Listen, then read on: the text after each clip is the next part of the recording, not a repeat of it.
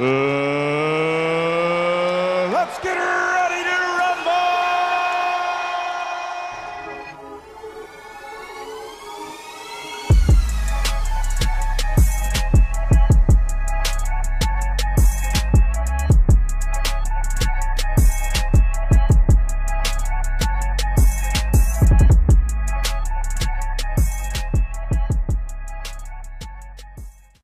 Welcome to another episode of the Chokeslam Wrestling Report. I am your host, the infamous Ultimate One from New York City. And today we're having a special interview with a gentleman who wrote a book called Lance by Chance, Wrestling as A Von Erich. The gentleman's name is Vincent Berry. Him and Lance wrote this book. And this book, to me, I read it, is awesome. So, Vinny, how you doing? I'm doing really good. Thank you very much for having me on your show, Henry. Yes. So I read this book, and I mean, I was intrigued by the stories that Lance Von Erich, told in this book. I mean, we seen a lot of documentaries about the Von Erichs, their tragic story, whatever. But before I start with the book, what made you actually participate in this project with Lance? I have a website that I write wrestling stories on. I write about independent wrestlers, or I write about veteran wrestlers, guys in the wrestling business. And I was talking to James Beard a couple times, and Lance's name came up in our conversations. And I think the second time that we had talked, he just said, hey, this is how you get in touch with him.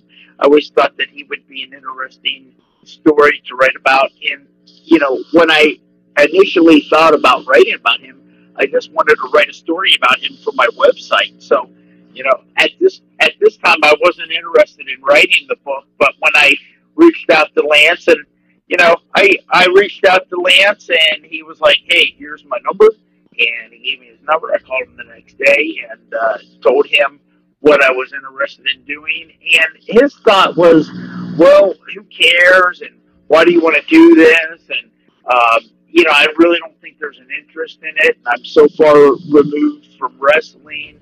I just don't think anybody really cares. And I was like, dude, I care.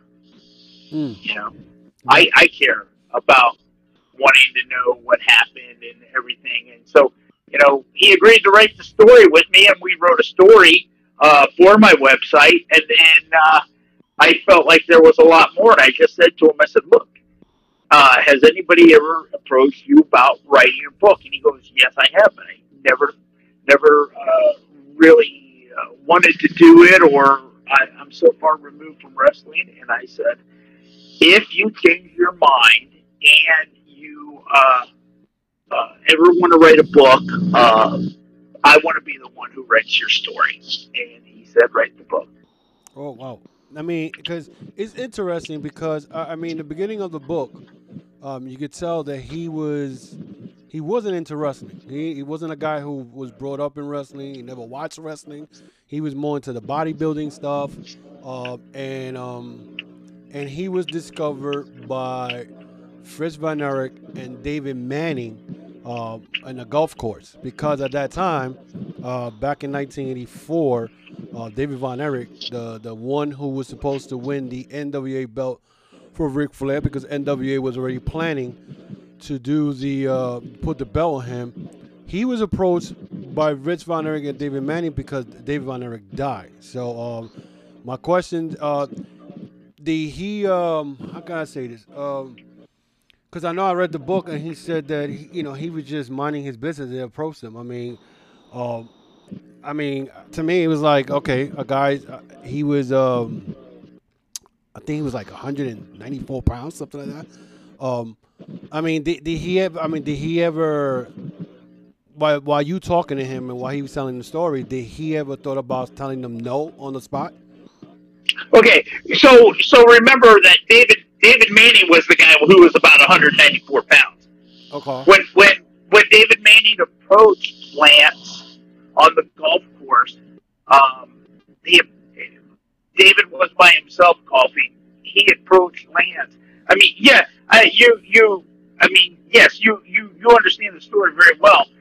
Fritz was not with them at the time, but Fritz already had the idea, Yeah, but I, right? I I know in the book he said that they were being followed by David Manning and Fritz von Erich in the Gulf Wars. Fritz wasn't there that day at the No, golf he wasn't. course. Oh, He it was was David being, Manning. Okay, okay. yeah, he was being followed by David. But so David did approach him, and you got to remember when he approached Lance at the time, Lance was into bodybuilding, and so they approached him on the idea of the look alone. You know, he had the body, and he was muscled up, and he's I don't know what he was at that time. I would Yeah, I think he imagine was he was doing the real estate. According to whatever, he was doing the real estate thing. He was yeah selling he real was estate. he was a real estate agent, and he was bodybuilding. And not to go back too far in the book, but he because of the way his mother kind of was controlling and kind of forced him into a healthy lifestyle. He really got into the bodybuilding, the weight, the body sculpturing and stuff like that. And so, that almost became his drug. He was a type of person who was very extreme. Whenever he made up his mind to do something, he went in 100%. And talking about, yeah, you're absolutely right about the NWA. They did have their eye on David Von Erich, and when David died, Lance wasn't so much as a replacement for what David, but he definitely Fritz needed the Von Erich name on every card, and that was. I think Fritz was concerned about the bottom line, and with losing David, that was one less Von Erich on the card, and yes, they needed more Von Erichs, and that was the idea of creating the Lance gimmick or the character. Yeah. All right, so now we knew that David Von Erich had passed away, and they were planning to put the belt on David Von Erich, but not. And this is I'm just asking for your opinion. Do you? I mean, I think the only reason they needed a third Von Erich was because remember, during that time, the Von Erichs were feuding with the Freebirds, and there was three Freebirds, and now David was gone. Now you had it. You had to put a third Von Erich. So, do you think there was pretty? I mean, I found it kind of unfair on Lance to put that type of pressure on him to be like the third Von Erich. So, I mean, what Yeah, your thoughts about that? well, yeah, and think about it. It's a very good point that you brought up. Thing is Lance wasn't a wrestler, didn't know how to wrestle, didn't understand the business to the degree that the Von Erich boys, The Office, being February of 1984, Mike Von Erich had already made his debut in November of '83. You got to understand, he wasn't passionate about the wrestling business. He really didn't want to be a wrestler, but the office really didn't think he was quite ready for that role of taking on the Freebirds. So they created another uh, Von Erich. Yes, I think it was a little unfair to put him in that role because he didn't know how to wrestle. But again, they went solely on his look, and instead of bringing him in right away, they sent him to Portland to train him. So, yeah, I guess they were just kind of like, look, this guy can pass as a Von Erich. He has very similar facial characteristics, and he has an amazing body. He looked great. He was a handsome dude. All the Von Erichs, the women loved all the Von Erichs, and they just thought, yeah, we can fit him in as a cousin, and that's exactly what they did.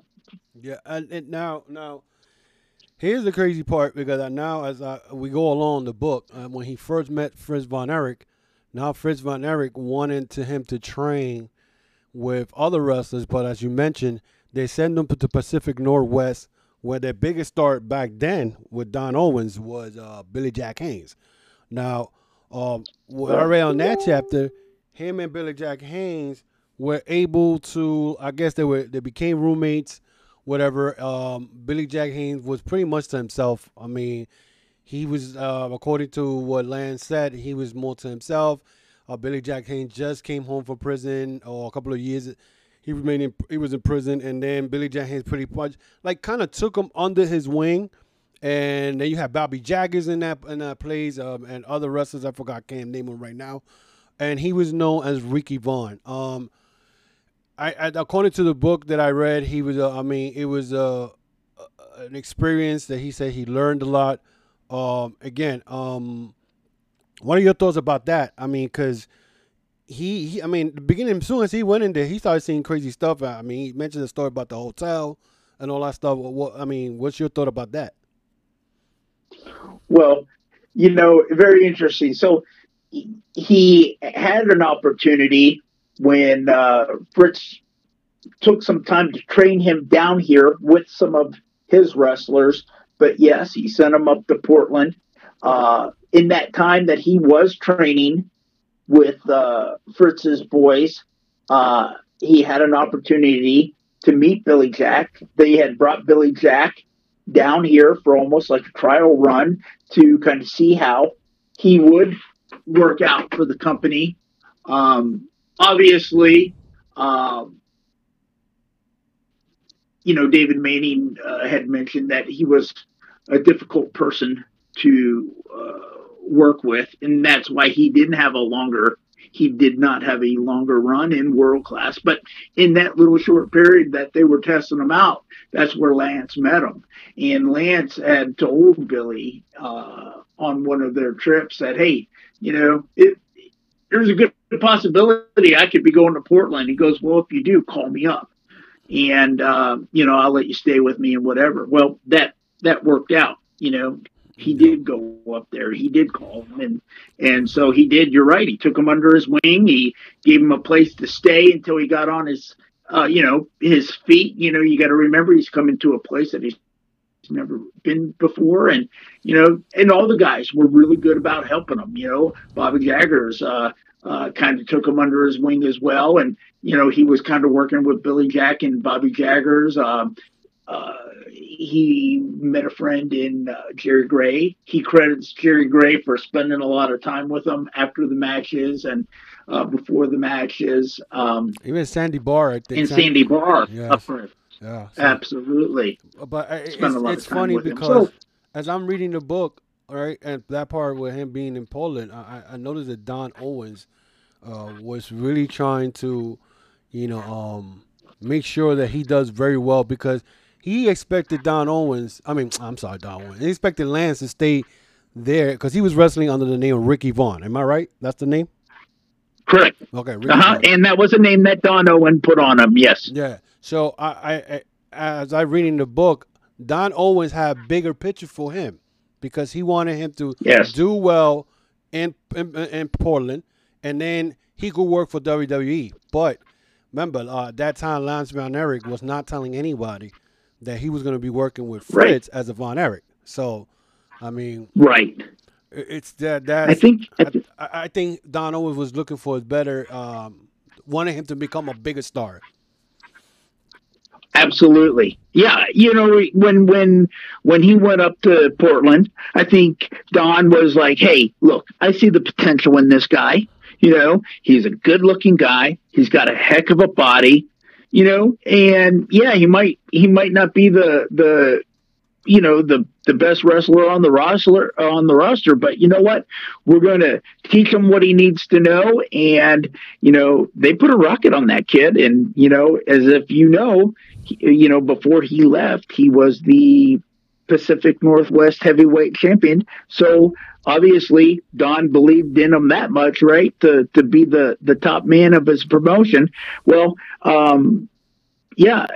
And you're right about the fact that even Lance at that point, we call him Lance, Ricky Vaughn, but at that point, he didn't even know if Fritz was going to pull the trigger on his idea.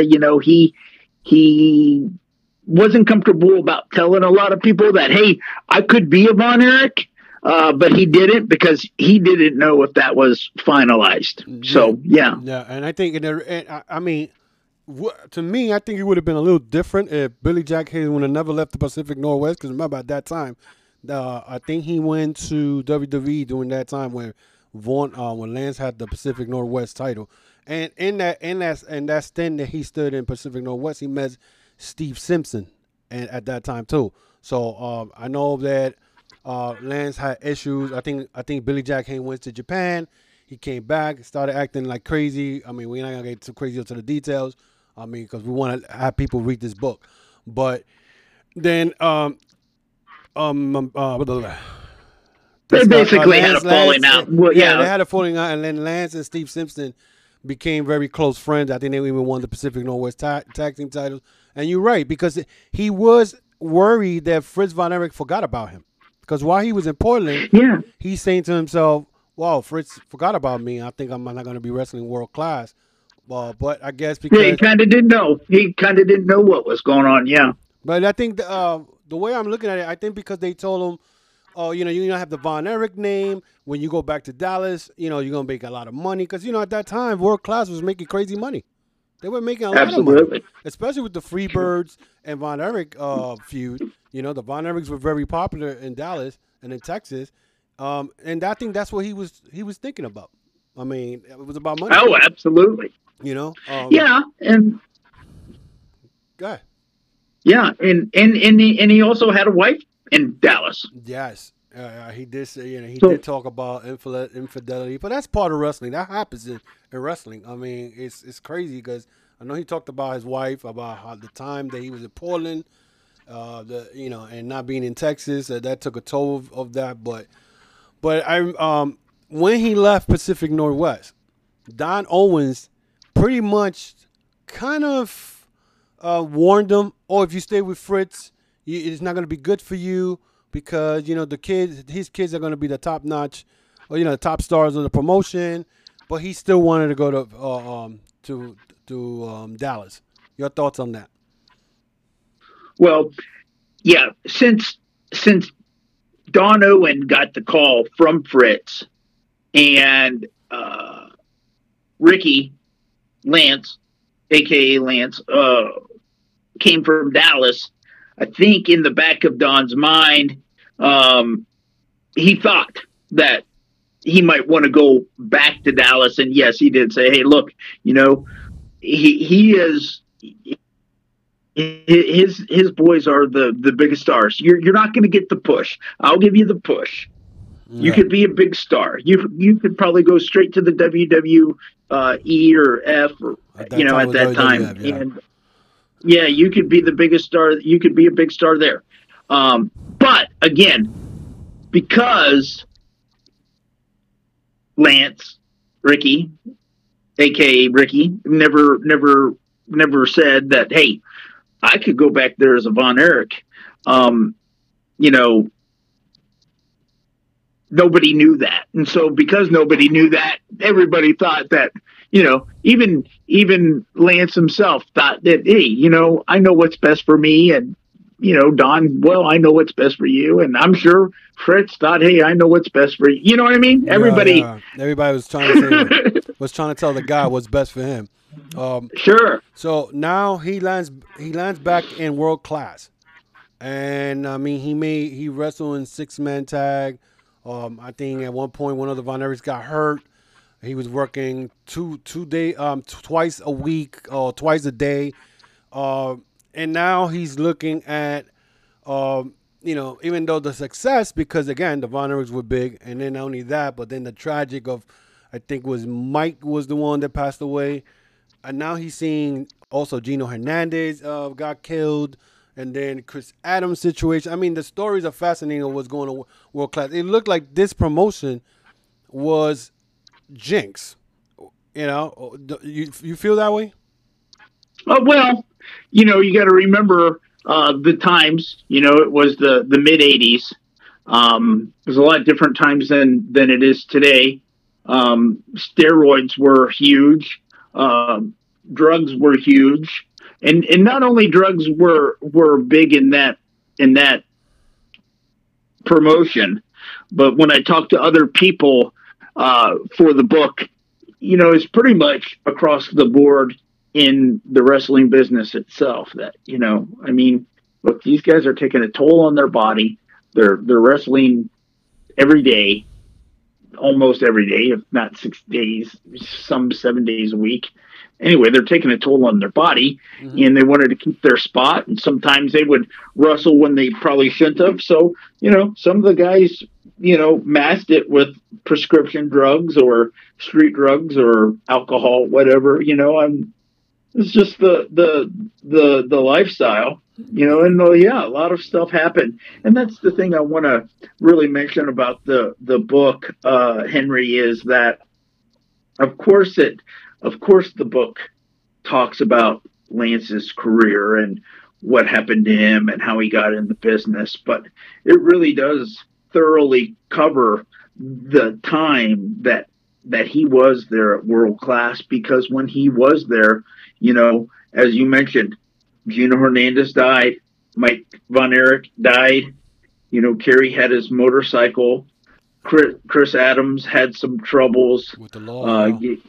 Yeah, he met Bruiser Brody there, who a couple years after he left was killed, and so there was a lot of stuff that happened in World Class, and that's in the book.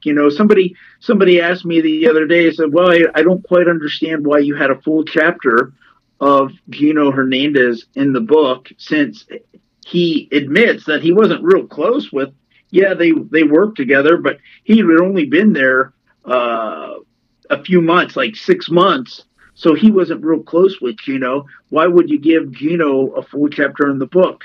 Well, because of what happened to Gino, that's true. That's true. And look, and in my view, again, this book, and I think I told you this privately, this book, people have to get this book. I mean, if you're a wrestling fanatic and you're into the documentary stuff and stories of these wrestlers, I mean, this Lance Von Erich book is fascinating, because now you mentioned the Gino Hernandez book. Yes, we seen the Dark Side of the Ring. They talked about the Gino Hernandez situation, but this book, even as you reading it, you could vividly see in your head as you read it what was happening.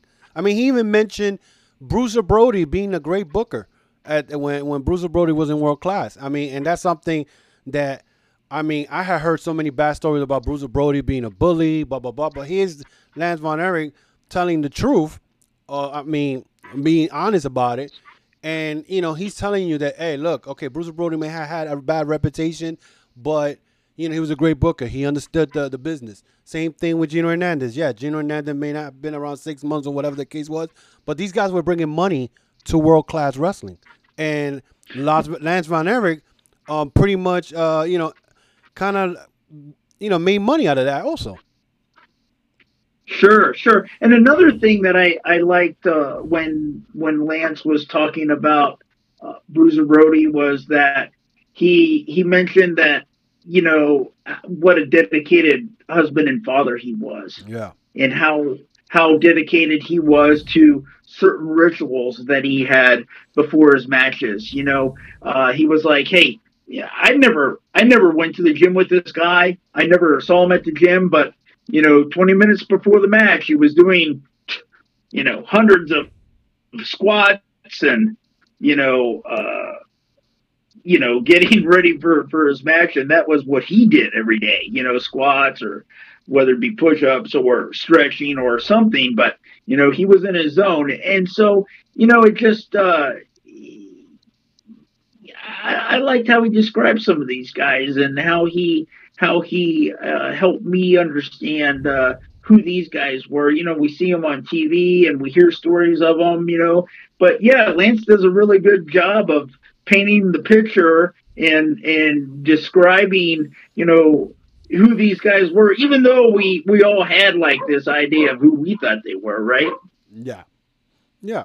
I mean, to me, the way I see it too, not only did he describe as any of these wrestling, I mean, if it was if it was Bruiser Brody or Billy Jack Haynes, but he took their advice to heart, because he mentions about Bruiser Brody saying, "Be you. Don't let them make you be somebody else. When you're in that ring, be you. Be who you are." So, I mean, as like I said, Bruiser Brody always had a bad reputation, according to all these other documentaries and all this stuff.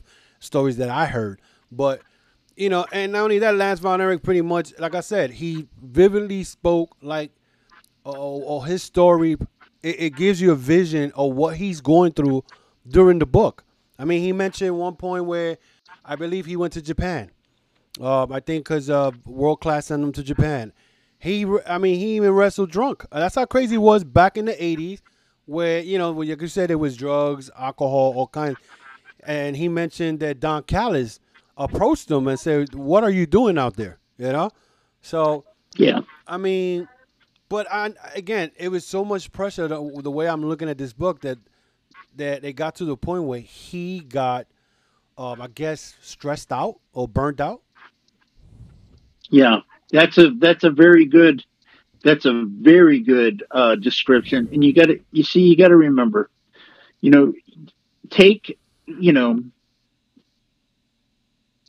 it would be a lot different if, we took a guy, let's say Kerry Von Erich, who's, grew up watching his dad wrestle and probably wrestle with his dad in the backyard or the living room. Those kids were probably wrestling all their life, right? And Yeah, so pretty much. they, yeah, they talked about it. They did it. They're athletic, and the one thing that Lance had going good for him was he was athletic. Yeah, But the wrestling was definitely a learning curve for him. Not only the work inside the ring, but the lifestyle as well, and the business side of things too. yeah, yeah. And it was difficult for him to learn. So Gary, these guys, they're wrestling all their life, and it was something they wanted to do. Lance didn't. It wasn't his passion, and he did it for one sole reason. He's 24 years old and wanted to make money. He told Yeah. he's Yeah, that's true and because even in the book it says that Kevin Von Erich was not in favor of his father doing this because he felt that that was going to come and bite them later on. You know, so now that we brought up of Von Erich being burned out because he felt that he was doing all the work, and then I know what his kids. I think Kevin Von Erich got hurt at one point, like I mentioned earlier, and he had to because he had to carry that Von Erich name. And when he decided, I mean, correct me if I'm wrong, but when he decided to go to Fritz and said, "Look, I need a break. I don't want to do this no more here. I'm leaving World Class." Uh, Fritz Von Erich pretty much kind of either I say shot himself in the foot because then he went live on TV or he sent his kid Kerry Von Erich or whoever it was to say that Lance Von Erich wasn't a real Von Erich. yeah, well, that happened a little over time. That happened. Um, that was building up for a while. There was, of course, Mike struggled with the toxic shock syndrome, Yeah, and uh, it took him a little while to get back in the ring. That was when, during his recovery, that was when Lance came in, was October of '85. yeah, And then during that time, in what was it, June of '86, is when Kerry had his motorcycle accident. yeah. In between, uh, Kevin had like A a shoulder real injury, I think it was. legitimate shoulder injury, but also too, on top of that, the boys had a reputation of not following through with their commitments, and it was very known in the business. I talked to nine or ten, 10 people, and all of them, almost every single one of them said, hey, they didn't show up all the time. They didn't always honor their commitments. And so, that was one of the reasons why Lance was wrestling twice a week.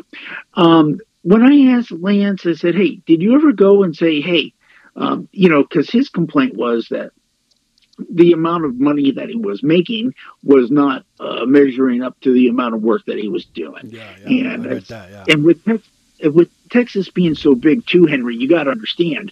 I mean, you could drive, um, you know, I mean, I live in South Texas. It takes me a good 8, depending on how many stops but it could take me 8 to 10 hours just to drive to Dallas or to Oklahoma. Mm. So you're talking, you're talking how this is a big state where, in 10 hours you could probably drive to North Carolina. Yeah. Right? Yeah. Okay. So, that was another thing. The driving was a very big factor in the thing. And so I asked Lance about the money, and he said, "Well, I never actually, said, hey, I'm not making enough money, but there was like a stalemate, and you know, Lance kind of picked, well, I say a bad time to do it, but he basically went AWOL about 2 weeks after Mike Von Erich funeral. And so during that time, he never showed up, and he never called in, and they never called to see what was going on with him. And eventually, as time passed, yeah, Fritz and Kerry went on television to say he wasn't a real Von Erich. I mean, but at that time already, I think, and it says in the book that I think the fans were so distraught about all the Von Erich's kids passing away and whatnot that I think they stopped coming to the events. But I feel that was not what Fritz Von Erich did, as far as just letting people know that okay, Lance is not a real Von Erich. I think it was just out of spite because it wasn't like he wasn't making money. He was making money regardless. But so he leaves out of world class, and now he wrestles. I think independent. He goes back to South Africa. And the rest of the stories are very interesting because stuff that he was doing. I think it was one point running guns from I think South Africa to another country, whatever. But the most interesting part that I read was the one he said he was planning to ride 800 something miles in a bike across I think Kenya, one of those countries. And me and you spoke to the private. He was going to ride this a year over what was it, Zimbabwe, yeah. So the thing that led me wondering was the time that he said I think his bike the tire got blown out and he was in the middle of somewhere. I mean, if you could explain to me that story, because that story, okay. I'm like, okay, this guy got stuck in the middle of nowhere in rugged terrain and now in the dark. Now how he found a replacement. Oh, okay. So that's when they were driving. So they drove from South Africa to Victoria Falls in like a GTE, like a Volkswagen Jeep sort of thing. Yeah. Yeah, and so in the middle of the night, they were drunk. They hit a bump or they jumped something that caused them to blow out their tire. Okay. This is before the bike, because what they did was they drove to Victoria Falls and then they went they were going to get on bikes from Victoria Falls, drive across Zimbabwe to go to Zaire. Yeah. So they killed the tire in their truck, and it was like 40 miles one direction to a city, maybe 40 miles to another direction of the city. And one of the guys says, well, I think I see something over there. They say the middle of nowhere, but you got to remember, in some parts of that region, you could go 40 miles without seeing anything. Oh, yeah. And so I believe it, but it was just like, I think if I read right, because, but they said they got caught in the dark, and then there was nothing around them and whatnot. So that's why I said, well, you know what, when I talk to Vincent, I'm going to ask him. But overall, overall, one of the guys... Uh-huh. One of the guys saw some kind of a shop or a building or something like there's a house or something. I'll go see if I can go get some help. So he goes over there and it was a tire shop. Yeah. So, but you know what? To me, the way I say it, this again, if I give too much away, people won't be like, oh, they'd rather hear us talking about it. This book is amazing, man. And the whole story where Lance. And because you know, when he started wrestling, I was like 16 probably. I was collecting wrestling magazine, like the Wrestler, the PWI, and all that. And he was in the front covers on some of them.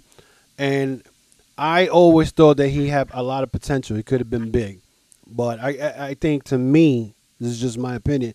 I think he was used by Fritz Von Erich, and I think in the books it says it. There was a lot of people telling him already that he was not going to be bigger than Fritz's kids. Right. So Yeah, you're well, I guess I'm kind of curious to you as, from someone who read the book, but before you read the book, I guess what were your thoughts before you read it? I mean, what was your perception of the guy, or what did you think the story was? Because a lot of people, after they read the book, they're like, wow, I thought it was something else, or I didn't know it was that, or wow, I never knew that. So what was your, I guess, misconception going into the book? well, before I read the book, I mean, like I said, I've been following wrestling since I was like 5 years old. I'm 50 years old right now, and like I said, I heard of Lance Von Erich. When I first heard of him, wasn't again the wrestling magazines, because at that time there was no social media, none of that. You know, you follow the stars if you buy the wrestling magazine and you follow the other promotions. So when I heard of Lance Von Erich, I was like, okay, they got another Von Erich. That's the cousin. Okay, that's the cousin. You know, and I used to read the stories. They were feeding with the Freebirds and all that. I never really like once he disappeared from the wrestling world. I really didn't ask what happened to him because he didn't really leave a big mark. Like for me, like oh, let me look what happened to Lance Von Erich. But when I read this book, um, it's amazing of where he started from doing bodybuilding stuff, powerlifting stuff, whatever, to being discovered in a golf course and being, uh, you know, approached by David Manning and being asked to be a Von Erich. I mean, I was like, wow, this guy. Like I said, he never watched wrestling. When he was a kid. I love his story about his mom and he was a little young kid. They used to eat a lot of sugar stuff. But Yeah, we'll save that for the readers. But yeah, it's very interesting, right? yeah. So, but when he went through, Sad too. yeah, and then the Gulf, he got discovered in the Gulf course. He went to Pacific Northwest. Was pretty much trained by most of the guys in the Pacific North. Bobby Jaggers, Billy Jack Haynes, Jerry Gray, Sandy Barr. I mean, and he made a name for himself in Pacific Northwest. But then when I read what he went through, all because, I mean, I think personally, I think if he would have just stood in Pacific Northwest and probably went to WWF at that time, he probably would have been bigger. But because he was promised to be a Von Erich, and probably he figured, well, that the Von Erich name in Dallas, and we're talking about Texas, the Von Erichs in Texas were like the Beatles, and he figured, well, he was all about making money, so that's all he thought about. Sure. So, but to see what he went through, like he went thinking, well, you know what I'm saying, I'm gonna do. It's like he was doing a favor for Fritz, and he figured, well, I'm probably gonna be the same level as his kids, but he never made the money like his kids. Yes, he was popular because he had the Von Erich name, but at the end, I mean, after reading the story, I really, really was very entertained for what he went through. So, stories like this, like I said, I mean, this book is well written, well told, and I mean, he gave me a whole vision of what he went through, and you know what? And I don't blame him for not even wanting to know nothing about wrestling, because he went through a bad path. What he saw, what happened with the Von Erichs and all that, and then with the Gino Hernandez, how that went tragically. The Chris Adams story, which I tell my fans and who's listening to this, you got to read this story. It's incredible, and the Gino Hernandez story is also great. But I mean, it's good. I see him in a different form. Like I said, once he left wrestling, I really even think about it. I totally forgot about him. Yeah, and for me, Henry, I think it's to me really, I think it's one of the best untold stories in wrestling. Yeah. I grew up in Dallas, right? Hmm. So I grew up in Louisville. Matter of fact, it was 10 miles from Lake Dallas where the Von Erichs lived. Mm. So I grew up in that territory, watched that wrestling. Lance came in we all believed it, you know. And there's a lot of people today say, "Oh, I knew he wasn't a Von Erich," and you know they use him as a scapegoat, and you know they like he did something wrong. No, he Look, didn't. No, he I don't didn't do think he anything wrong. did. I don't think he did anything wrong. At the end of the You day, know, at the end of the day, yeah, I think it was Fritz because they were thinking like, okay, David died, and I think he was thinking more on money wise. Do you think I could be wrong about that? for sure. You know, I mean, No, I mean, hey, it was a business. It yeah, was a business, and it was, you know, the bottom line is the dollar, man. And so, you know, and I don't fault him for that, but you know, he started thinking, hey, you know, my sons are the stars of this. The Von Erich name is carrying this promotion. I need Von Erichs on this card. You got to remember, not only were they wrestling at the Will Rogers Coliseum every Monday night and the Sportatorium Friday night, but they're going to two different high schools. They're taking, you know, high schools or armories or bingo halls or whatever, right? They're taking two shows every night. One's in Waco, one might be in Irving, Texas, which is a city outside of Dallas. And they're, you know, so what Lance was doing was he was driving to Waco for the very first show, doing the show and doing their very first match, getting in his car, in his trunk, driving back to Irving and doing the main event. yeah. I mean, And he was that's a lot doing of that on traveling. the regular basis. That's That's a a lot of traveling. And I think that's where And he, I think that's where he got burned out because you know he was doing twice a day. one thing I want to say about this book, what I'm really proud of, and look, let's not mince words here. You know, Kevin was never big on the idea, and as you can see, he contributed a passage in the very beginning of the book. Again, we'll save it for the readers, but I reached out to him about a week before the book was printed, and he gave that to me. It wasn't a quote from 2 years ago or 5 years ago or whatever about Lance. It was something that he gave me for the book. I texted with Kevin several times, and he gave me even some content and clarified some stories for me with help in the book. So his name is in the book as a contributor as well for this book. But as you can see, if you read that paragraph in the very beginning, you will see that it's not very flattering of Lance. And I will say this: I like the book because it could uh, he could have taken the opportunity to uh, tell a lot of unsavory stories, and he didn't. You know, he didn't bash the Von Erichs. Yes, he tells his grievances and what he didn't like about it, but as far as bashing them, if that's what you think the book is, it's not. But it is full of fascinating stories. And another thing I like about the book is that, you know, it does tell stories of, you know, there's a chapter about Ric Flair because, well, he was the man of the wrestling business at that time, you know, and he had some encounters with Lance, and, you know, he learned some interesting things from Ric Flair. But, you know, you've got the chapter on Billy Jack Haynes and Steve Simpson, Chris Adams, Gino Hernandez, as we said.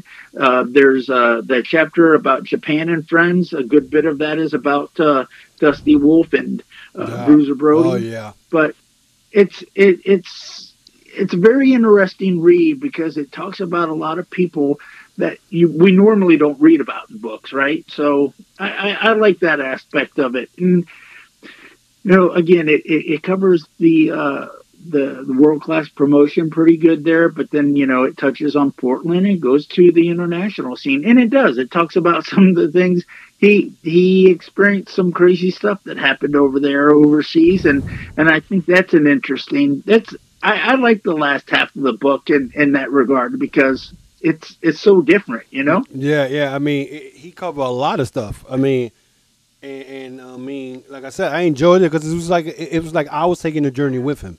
And then I think after he really like he left world class, and then he went and wrestled in South Africa, Australia, New Zealand. The stories after that are incredible. But again, guys, Lance by chance, wrestling as a Von Erich, written by Lance Vaughn and Vincent Berry.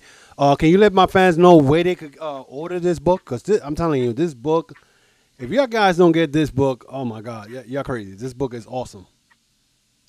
Well, I appreciate you saying that. I believe the book is priced affordably. You can get the book signed or unsigned, and you can go to lancebychance.com. That's www.lancebychance.com. And if you have any questions, you can reach out to me and contact me. I respond to all the emails. And and you know, I just I hope that not only do you read the book, but that it opens, really kind of opens up. Because look, when I was writing this book, I tell you, I was blown away when my perception of the story changed. When I was like, when he was telling me stories, I was like, wait a second, what did he just say? And he had to tell me the story again. I was like, yeah, but I thought it happened like that. He goes, yeah, a lot of people thought it happened like that. Yeah, I mean, So, you know, I think you're going to get something that I think you're going to be reading a book that you don't expect to read. I think a lot of people go in thinking it's going to be one thing, and it turns out to be something else. oh yeah. And when I was working on editing it, Henry, a lot of people, I gave it to three people who didn't even like wrestling at all, and they said they couldn't put it down. Yeah, I mean, like I said, I started reading the book on my way to go up to upstate New York for a friend to visit a friend of mine. It was like an hour and a half ride. I started the book. I was like 45 pages in one day. I don't even read that much in the book, but after that, I kept reading it and I couldn't put it down because it was very interesting, and it's like I wanted to look forward what was next. And this is was better than a documentary. I don't think anybody could write this better than the way you wrote it and how Lance told the story. But this is a great book, guys. You need to get this book, Lance by Chance. Vince, I appreciate you coming to my show and talking about this. So you're always welcome to my show. Again, let everybody know where they could reach you as far as social media. Yeah, you can reach me at Vincent Berry on Facebook.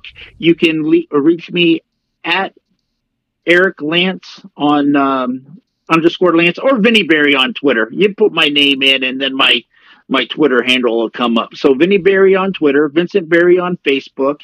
You can. I have two websites. I have www.wrestleville.com. That's where I write stories about the independent scene and veteran wrestlers. I've got some stories on there right now, currently of Miranda Gordy, Dante Smiley. And so you'll see some stories of that, or you can go order the book at lancebychance.com. And I please encourage you to go there and check it out. And there's a description of the book. There's a list of the chapters that are on there. There's a foreword in the book by David Manning, a passage by Kevin Von Erich and Dusty Wolf. And there's 36 pictures in there. A lot of those pictures have never seen the light of day. You got some pictures from Africa, from India, a couple pictures from Israel. And I think fans are going to be quite surprised by the book. And I just, again, I encourage you to read it. I loved doing it. I felt like this was one of those stories that I was born to write. And a lot of people are asking me, what's my next project going to be? And I have no idea what that is, but I tell you, this was the book that I truly believe in my heart that it was meant for me to write. Well, listen, it's a great book, and thank you once again for coming to my show, guys. I will be right back after this. All right, Vince, thank you for coming to the show. God bless. Hey, thank you very All right, much. all Bye right, bye. bye. Today's episode of the Chokeslam Wrestling Report is brought to you by the NBA Store. A new year brings the start of a new NBA season. Suit up with the latest gears to show your support for your team. We may be sidelined from going to the arena, but that doesn't mean you can't watch basketball from your couch in style. We are teaming up with the NBA and pot gold to bring our listener up to 75% off on select items. Yes, you heard that right. Go to potgo.co/MBA for up to 75% off selected items from the MBA store. The MBA, where amazing happens. So there you have it, guys. I was honored to have a interview with Mr. Vincent Berry and the Lands by Chance book, Wrestling as a Von Erich. I think you guys are going to be very interested when you hear the interview. Guys, get the book. That's all I got to tell you. Get the book. There is nothing else I'm going to say because, I mean, I will read this book all over again. I mean, it's a great book. But back to the wrestling scene and going behind the curtain real quick here. There's a lot of stuff going on. According to Fightful Select, John Cena didn't want a WWE to sign a current major star.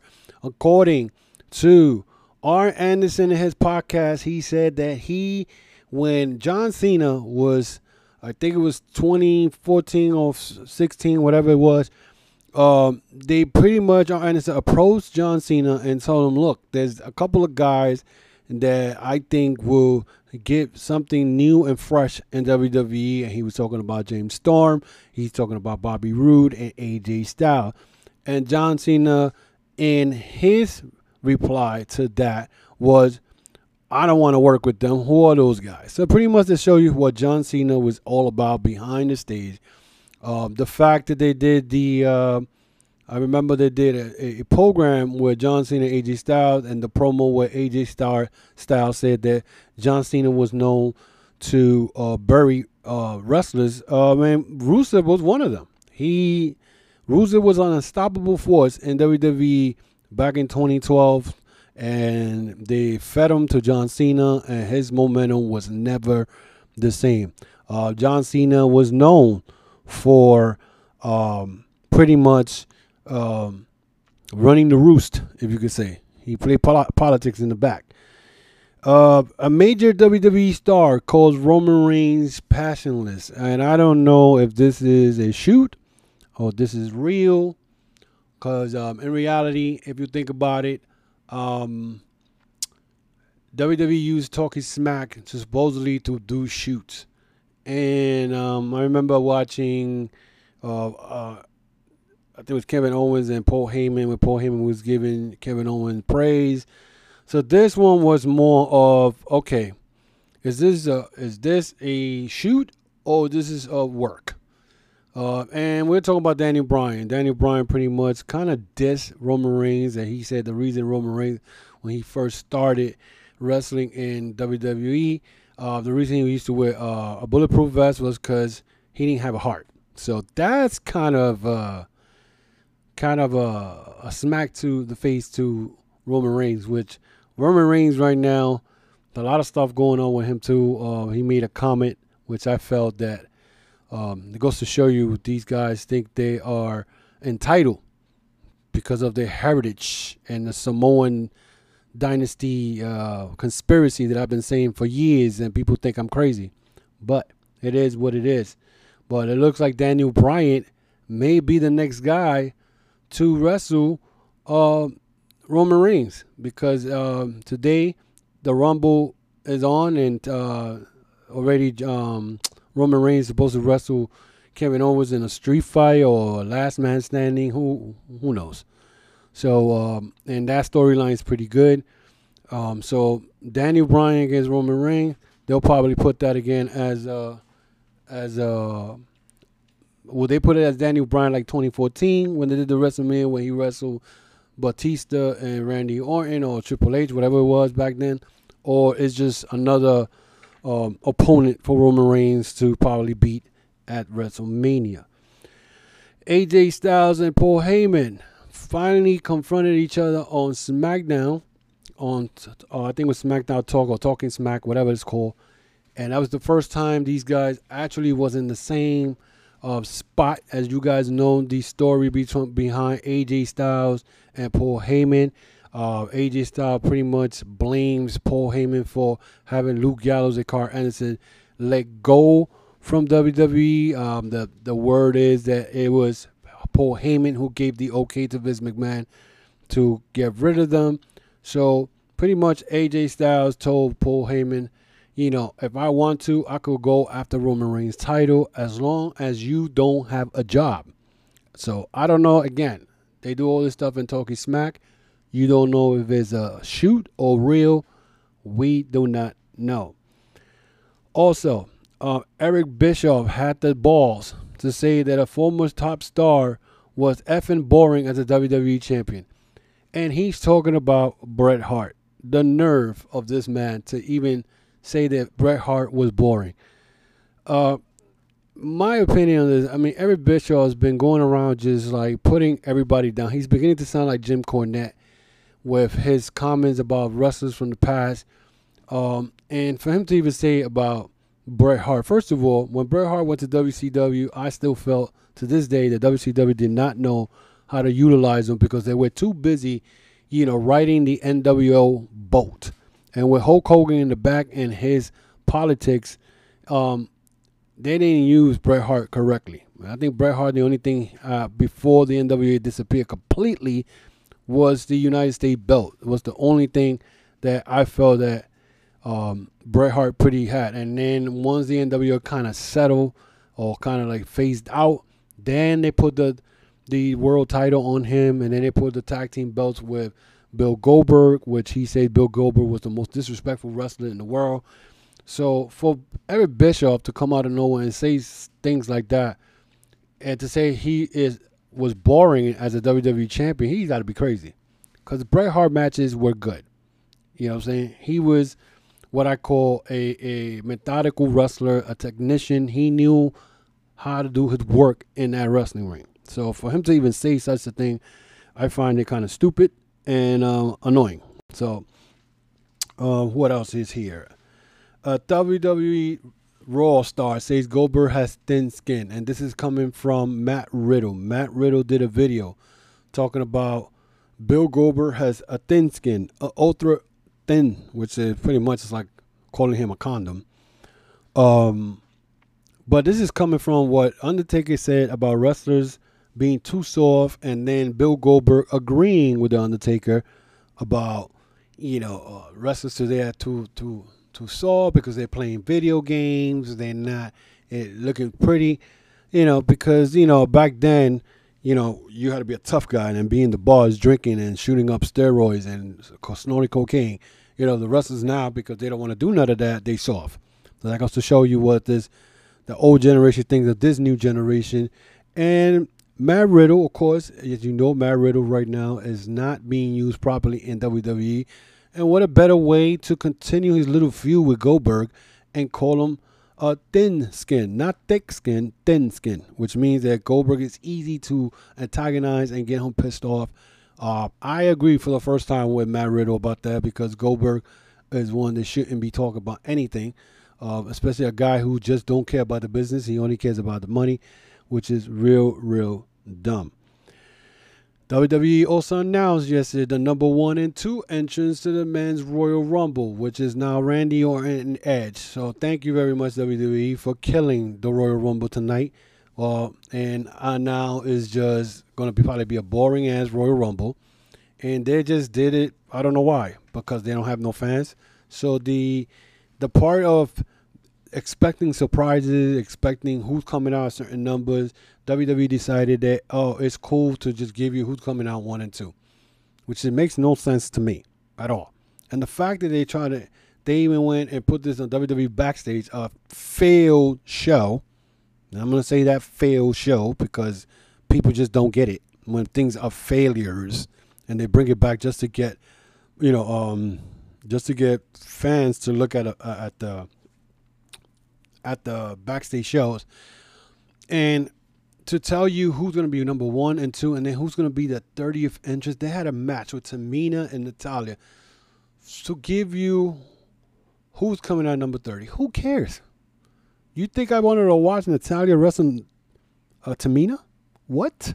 Whoever wasted their time watching that, I don't know what to tell you. You know what I'm saying? I do not know what to tell you. Stephanie McMahon, she said they have plans to go back to a one night WrestleMania, but we'll see what happens. Well, of course, after you decided you saw what New Japan did last year with the Wrestle Kingdom 2 night Wrestle Kingdom, which is 10 hours and whatnot combined. If you put both shows, so you decided to do WrestleMania 2 nights in a row last year, which both of them were not all great at all. It was one of the worst WrestleManias I saw. So now you're going to do 2 nights of WrestleMania this year, but at least you're going to have or attempt to have 25,000 fans at Raymond Stadium. So that is something that if you're going to put the one night WrestleMania again, please do not put it 8 hours because nobody's going to watch 8 hours worth of WrestleMania. Not everybody has to be in the WrestleMania. That's not the way you used to run it back then. Whoever did well during the year, you set up cards, you set up storylines, and that's why you do these storylines, the WrestleManias. WWE President Nick Khan said it was difficult to get non-fans to sample the WWE Network. Yes, it is not simple. It's hard because not everybody watches WWE, and especially now with this Peacock situation. And I brought it up on my YouTube channel on Friday. The Peacock situation, I'm going to say NXT is going to be the one who's going to suffer because I feel that now with NBC taking out NBC Sports and they're bringing all that content to USA Network, they're going to kick out NXT out of there because they're not putting big numbers. Okay, the whole purpose of bringing NXT to the USA was to combat AEW Dynamite on TNT, and they've been losing since the inception of AEW. I mean, they won a couple of, if I could count it, probably won 10 weeks out of the last almost 2 years. So I see NXT heading to Peacock, and which is better because they don't need to be competing with anyone. And then you just build that brand up like it used to be instead of putting them against NXT. And then you got the old man pretty much gutting out NXT to the bottom of his bones and whatnot because NXT is not the same when it was 2 years ago. No way at all. So when President Nick Khan claims that it was hard, of course, if you think you only have 1 million subscribers here in the United States, 600,000 international, what that tells you, 6 years WWE Network was around and you only built 1.6 million fans, you should have had at least 10 million. And you was not able to get that. So now, yes, the WWE Network was a failure. And I don't care what anybody said. It is a failure. Don't give me this, they sold it for $1 billion, blah, blah, blah. Of course, it's $1 billion in 5 years, $200 million a year. And again, at the end of the day, they're not gonna put over 5 million people in the network. Just because you put in 26 million new views in Peacock, you're gonna get 20. No, that's not happening. See, it's gonna. And the funny part is that people are gonna look at what it used to be back then to what it is now. And now every Monday and every Friday, and well, Fridays they're a little better, but Monday to watch, they're gonna be like, this is garbage. And the funny thing is, their SmackDowns and Raw shows are not great, but their pay-per-views are all right. So I don't understand that one, So it's crazy. Here's the best part. Roman Reigns say, it would have been too easy to compete in the Attitude Era. The nerve of this man to even say such a thing. You're, again, Samoan conspiracy, and I keep saying it over and over again. Roman Reigns pretty much was given the number one spot in WWE when WWE saw that John Cena was getting old, and they went and they tried to push the Roman agenda for 5 years, trying to shove Roman Reigns right down our throats, and they thought they was cool for them to do that. I mean, Roman Reigns got booed in Philadelphia a year after he did a great Royal Rumble, but then they did the worst thing, the cardinal sin, put Daniel Bryan in there, and he only lasted 5 minutes, and then they try to use The Rock to justify Roman Reigns' win, and that all backfired for 5 years. And then you had the man beat The Undertaker, which was the worst and whatnot, where he got booed out of the building.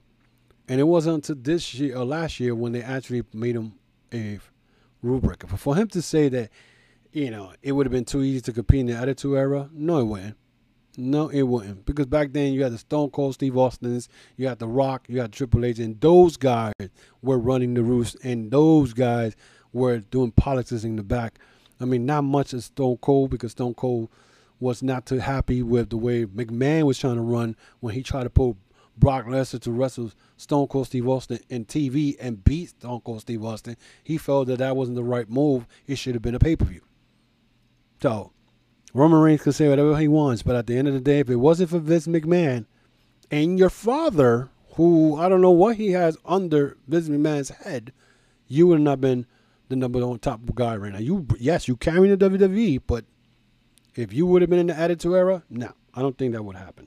So, other news real quick, guys. John Moxley attacked Kenta this past Friday. So now they already signed the match between Kenta and Moxley for the IWGP United States title. Is up for February 26th, A New Beginnings in California. So it's going to happen. So also, New Japan just crowned a new never openweight champion by the likes of Hiroshi Tanahashi, as he beat Shingo Takagi for that belt yesterday. So that Mr. Tanahashi, 44 years old, still winning belts in New Japan. Tasha Steelz and Kiara Hogan says that they will face any team from any promotions. So to me, I wanted to bring this up real quick, because if you really think about it, there is no other division with tag team unless AEW Dynamite will send Diamante and Ivelisse to wrestle these girls, because Diamante and Hogan are a couple, and so I can see that happening. Just to push the women's division right now. If you look at Impact's women's division, they're not deep. They're not that great like they used to, like 2 years ago. So they need of women's division right now. I mean, you got still Jordan Grace there. They just lost Taya Valkyrie. They're always losing somebody. Jordan Grace's contract is up in May. They just lost Taya Valkyrie, so that is something that I want to see where she's going. She's going to end up in WWE. She might show up tonight at the Rumble. Who knows? So that is it, guys. That is my show for today. Again, I want to thank Mr. Vincent Berry for being part of my show today. That was exciting. Was able to pretty much do the show with him, with an interview about the book. Also, guys, again, the Royal Rumble tonight. I may have notes about that on Thursday with my AEW Dynamite. We'll probably get into to see what is the feedback and the outcome of the Royal Rumble. Who's going to win it? I think Bianca Belair should win the women's Royal Rumble tonight. If she don't, I don't care to watch the women's division anymore. Bianca Belair should be the one. They should put a rocket behind her back and push her to the moon, and have a feud with Charlotte, Sasha, and Bayley, whatever, who they had to. Even if Becky Lynch is coming back. If they don't push her, you know why they're not pushing her. Because they want to still push the same boring-ass chicks. As far as the men's, I believe probably Daniel Bryan may win it. If there's anybody else in there, I don't care. I really don't care. I mean, WWE did not promote Royal Rumble like they're supposed to. It was just, they just don't care. McMahon don't care. He's a billionaire now, so he don't care. So, again, guys, if you want to follow me in social media, you can find me on Instagram, Twitter, Facebook. Also, I am part of the WrestlingJoners.com, the Joners Podcast Network. You can follow me there. I also got my website called tcwr.veryimpressive.com. So that is cool.